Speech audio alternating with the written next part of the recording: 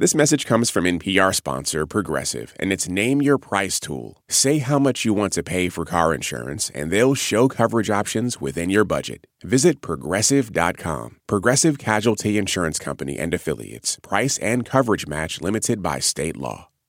This is NPR's Life Kit. I'm Anya Kamenetz. I'm Corey Turner, and this is Shuo. My name is Shuo Pesco-Yang, and I am a Baba and an organizer. Baba is dad in Mandarin. Shuo lives in Tarrytown, New York, and his daughter is now a toddler. After my daughter was born, I kind of just started researching, like, what would the world look like in 2100 if we don't do anything? And essentially, it seems like billions of people would die, which was crazy. If we don't do anything, that is, about climate change. And what he learned kind of freaked him out. Oh my God, like, what's going on? I have to stop this. So he made a promise to his baby girl. I actually wrote a message to her. It's a little bit hard for me to talk about. But, basically, it's that your future, as it has been promised to, like, me and many others, is not what that will be. It's not what that will look like. I didn't know exactly about this before bringing you into this world. But I'm going to fight as hard as I can to give you the kind of future that I think you deserve and that other kids deserve. In this episode, how to parent through change. Climate change.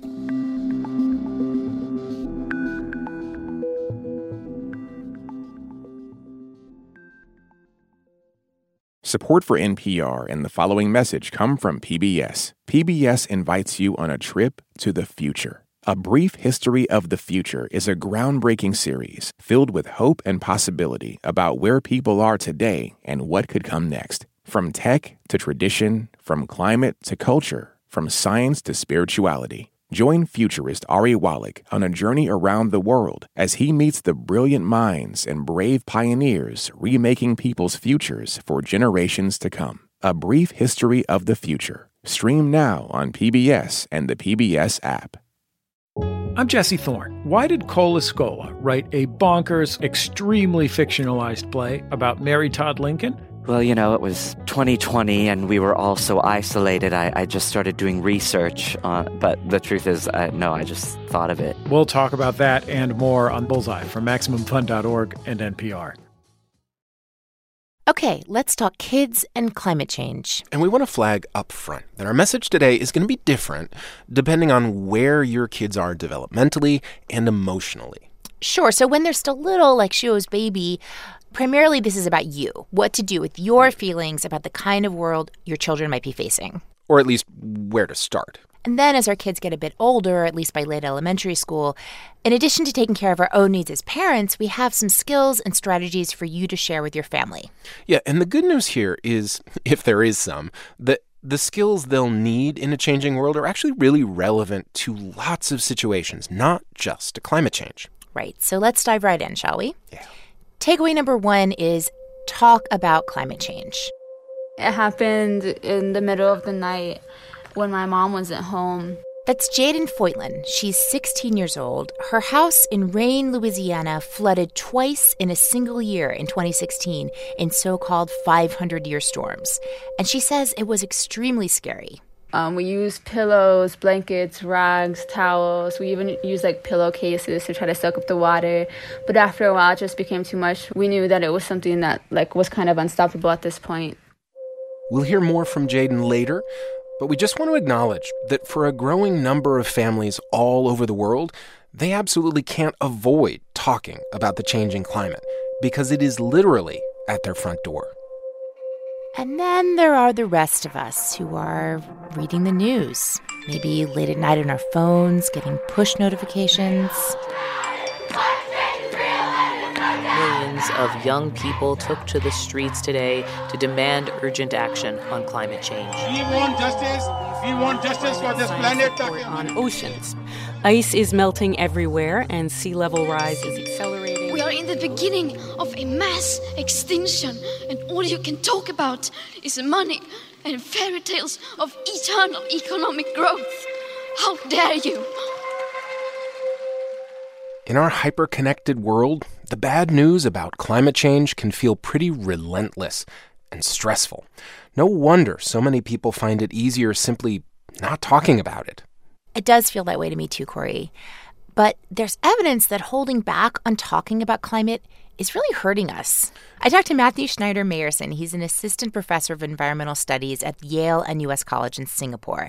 And he recently surveyed hundreds of people who are concerned about climate change and the choice to have children. I think even concern is probably too light a word. I would say probably the word anguish is more accurate. I feel that pain. Lots of time I shut down because it just makes me feel so powerless. Absolutely. And, one thing that could help us would be reaching out for support. But despite the fact that this problem literally affects everyone in the world, we're just not talking to other people about it. We seem to be more scared of upsetting the conversation than we are scared about climate change. I can't help but wonder, Corey, what might shift if more people just spent time talking about this.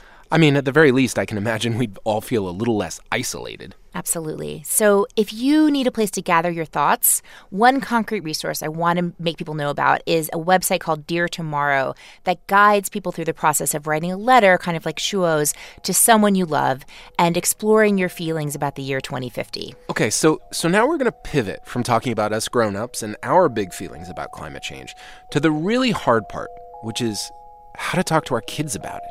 This is a lot. We don't want to scare our kids or overwhelm them.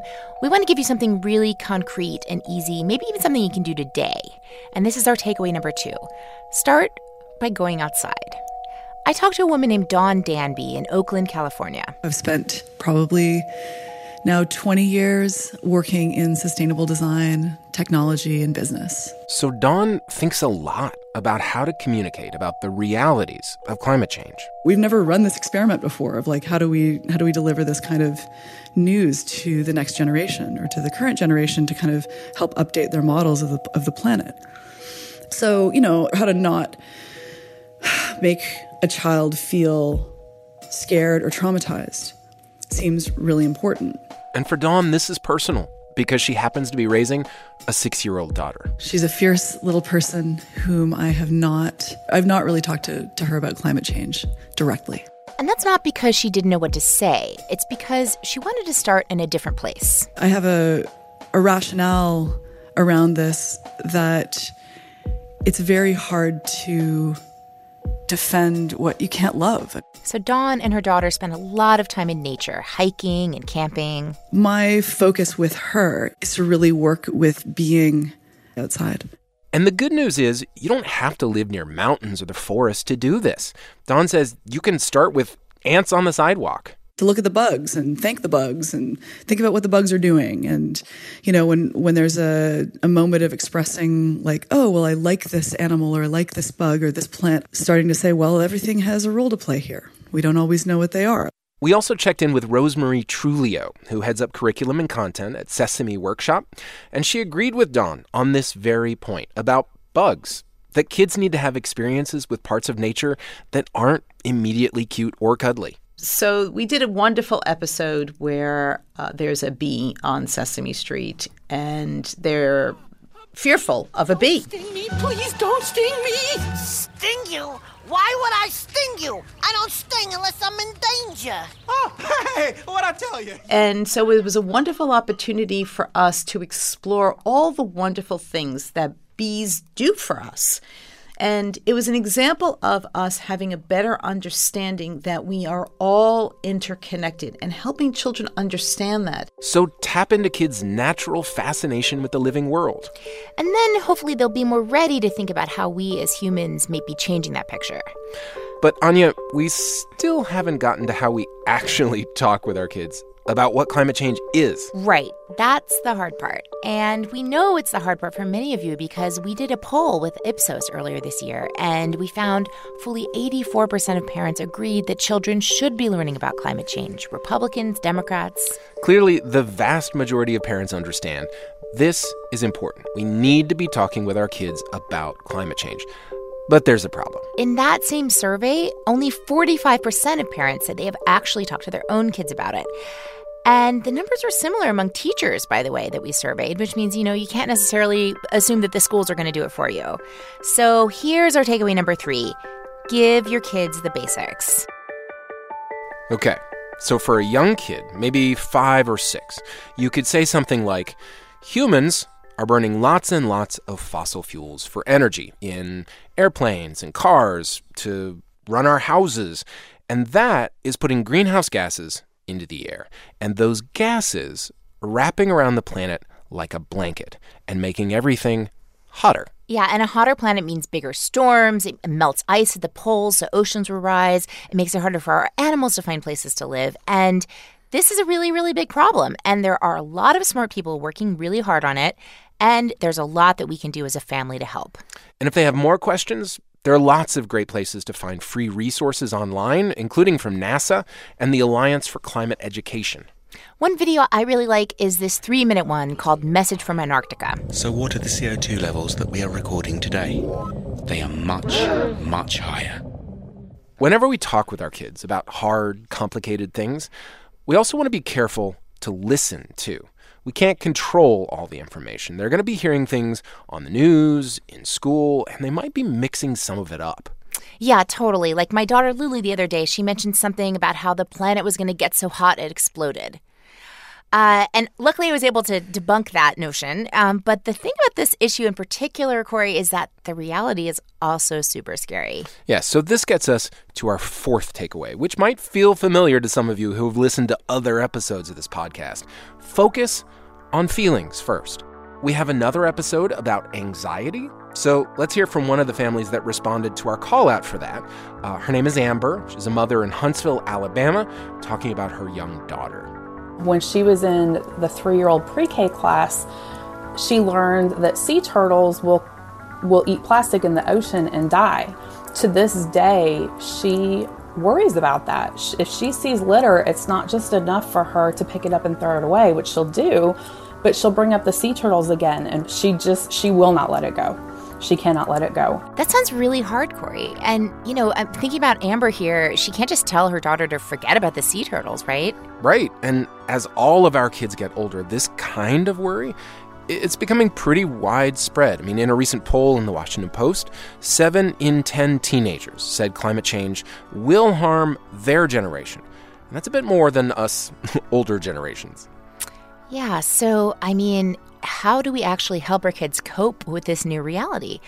Dr. Susie Burke actually specializes in this. She's a climate psychologist. Oh, I love that. Climate psychologist? I've never heard of that before. I know, it's so interesting. So she told me she has a special interest in how parents can raise children to thrive in a climate-altered world. And this is very personal for Susie, who has 3 children. We did always have to be talking with the children about, our bushfire plan. And she needed a bushfire plan because Susie and her kids, they were living out in the Australian bush where the weather can be genuinely deadly. We used to have to do fire drills with the neighbours, and we'd have our equipment, at the front door, the woolen jumpers and scarves to wrap around your mouth and good sturdy shoes and gloves and things like that if we ever had to leave in a hurry or if we ever got caught by surprise by a fire coming into the forest.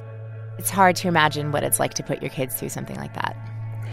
But from a psychological perspective, Susie says there are some ways to buffer that kind of stress and to become more resilient to it. Yeah, and one of those strategies is to deal directly with the distressing emotions. So it's things that we do to dial ourselves back up again when we're feeling flat, or to calm ourselves down if we're feeling really, angry or really distressed. And so it's often things like spending time with people, who we love and care for, doing positive activities. It might be also, spending time in nature. It might be having a break from things. And all of this will help our kids in all sorts of tough situations. But Susie says with something as big as climate change, you can't stop there. No, this is not going to go away because we master our belly breaths. And that gets us to our next takeaway. Number 5, support your kids in taking action. Feelings are really important, but Susie Burke says another important way to help kids cope with a stressor like climate change is to actually deal with the problem directly. The things that we do to try to mitigate or to remove or to reduce the actual problem that is causing the stress. She calls all of these things problem-focused coping.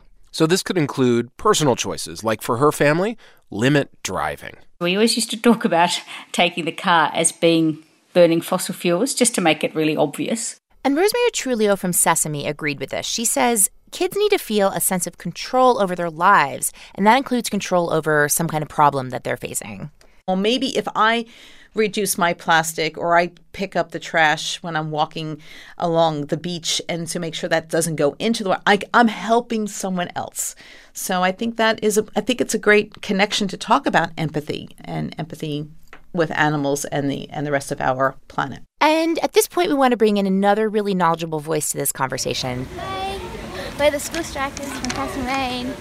That's Malou Albrecht. She's Susie Burke's daughter, and she's 14 years old. To ask them if they will support our school strike.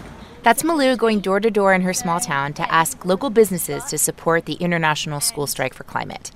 And she told me that activism has always been a way of life. When I was younger, we would go to local protests that my mum and other parents in the community organised. So going to them, you were always learning about new things, and that was kind of like a discussion in itself. And she also said it was a lot of fun. Yeah, heaps of fun. She would be with all her friends, they would sing songs and play games. Jaden Foytlin, the teenager from Louisiana we heard at the top, well, she also grew up in a fairly similar way. She has 5 siblings. Their mother, Sherry Foytlin, has fought oil pipelines in Louisiana and is now a board member of the group Extinction Rebellion. This is Sherry. Some families, they play baseball, and some families, they take their kids to ballet. Well, it's always been a family function for us, or has been for a long time, to go to marches or to go to meetings or to meet with the community and learn how to organize the community. And so my kids are very active in that. And now that Sherry's daughter Jaden is 16, she's become one of 21 youth plaintiffs of a case called Juliana versus the United States. And these are young people from all over the country suing the federal government for violating their rights to a livable planet.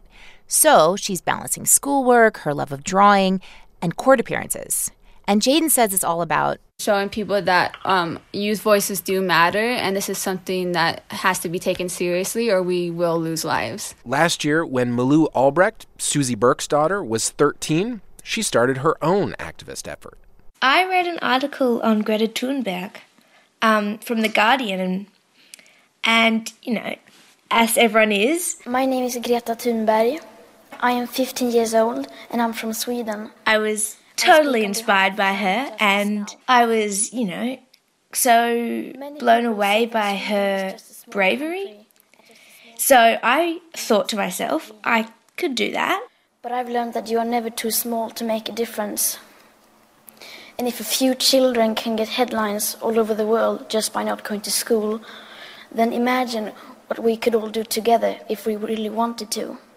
Malou became a founder of the National School Strike for Climate in Australia. And on September 20th of this past year, Malou and Susie and their community marched with an estimated 150,000 people in Melbourne, Australia.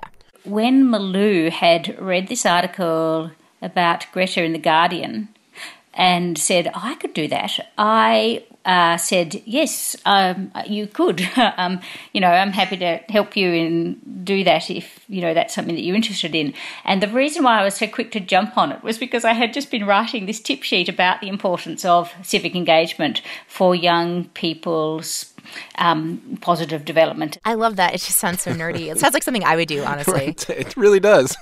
And Susie says getting involved with the cause they care about fits beautifully with the skills and qualities that we know are great for children to develop in order for them to thrive as adults. And it's kind of amazing to think that just in the last year, teenagers have really become the face of global activism. This is the Washington Post survey again. 1 in 4 American teens say they've personally taken some sort of action on the climate. But Susie reminds us that this has to be child-led. Malou has 2 older brothers, and they're not quite as interested as she is in all this activism. I mean, they go to the big strikes, but their priorities are their studies, and they're really serious cyclists as well. And that is perfectly okay. Our kids are who they are. That's right. By the way, if you are looking for more ideas to get involved as a family, there's a book by Mary DeMacher called The Parent's Guide to Climate Revolution. And it has 100 different suggestions, no matter your time or your budget or your level of interest. Here's one. Start a tradition of secondhand or homemade holiday presents. Or try throwing a neighborhood party where you put together disaster kits. Yeah, I like that. And just to get it straight from the source, I asked Malou, what is the single most important thing your parents do to support you? Some of the most important ways that they support me would be listening to me and providing helpful information and helpful support, but also kind of stepping back and let me do my thing. And for Sherry, she also makes sure that her daughter has a regular life, too. She's just like every other kid. She, goes to the school dances. She went to prom. She's going to try out for the basketball team this year. She giggles and laughs and goofs around and has a little boyfriend and all those things that 16-year-olds do. The only difference is her mind and her heart is so passionate about this issue and about protecting life that she's just inspiring to me, to be honest. All right, so why don't we take a step back now and review. First, this is for you parents. Talk about climate change. Talk about what's happening. Talk about your feelings. Don't sit alone with the news. That's right. Maybe play this for people that you love. Second, when it comes to my parenting, I'm going to make a big effort to expose my kids to more nature. And that is good for them in all kinds of ways. Because like Dawn Danby said, it's very hard to defend what you can't love. Takeaway number 3, make sure your kids have the basic facts about climate change. And fourth, if your kids are getting upset about something they learn about, and hey, it's upsetting stuff, we start by dealing with those feelings first. And our final takeaway is support your kids in taking action. And as you think about that, there's just one more thing to keep in mind. Susie Burke says another big picture way to deal with a stressor like climate change is how you think about and frame the problem, what she calls meaning-focused coping. And for example, encouraging your kids to look out and see the people that are helping. Looking out to see all the other people in the world or around the world who are working really hard on solutions to climate change or working really hard to change government policy, and to be heartened by the efforts that other people are making. In other words, remember, we're not alone. Thanks to Susie Burke and her daughter Malou Albrecht, Sherry Foytlin and her daughter Jaden, Matthew Schneider-Mayerson, Dawn Danby, Rosemary Trulio, and Shuo Pesco-Yang. Thanks also to Britt Ray, Josephine Ferrarelli and Megan Kallman, and Renee Lertzman, and Merritt Giuliano of the Climate Psychology Alliance North America. For more NPR Life Kit, head over to npr.org/lifekit. We've got episodes about everything from body acceptance to dealing with tough moments in friendships. And while you're there, subscribe to our newsletter so you don't miss an episode. And here, as always, is a completely random tip, this time from listener Sarah Comer. If you find yourself abroad, here's an easy hack for converting the temperature from Celsius to Fahrenheit in your head, give or take a few degrees. Take the Celsius degree, double it, and add 30. This will give you an approximate Fahrenheit temperature. For example, 20 degrees Celsius doubled is 40, plus 30 degrees brings it to about 70 degrees Fahrenheit. If you've got a good tip or you want to suggest a topic, email us at lifekit@npr.org. This episode was produced by Megan Kane, who is also our managing producer. I'm Corey Turner. I'm Anya Kamenetz. Thank you for listening.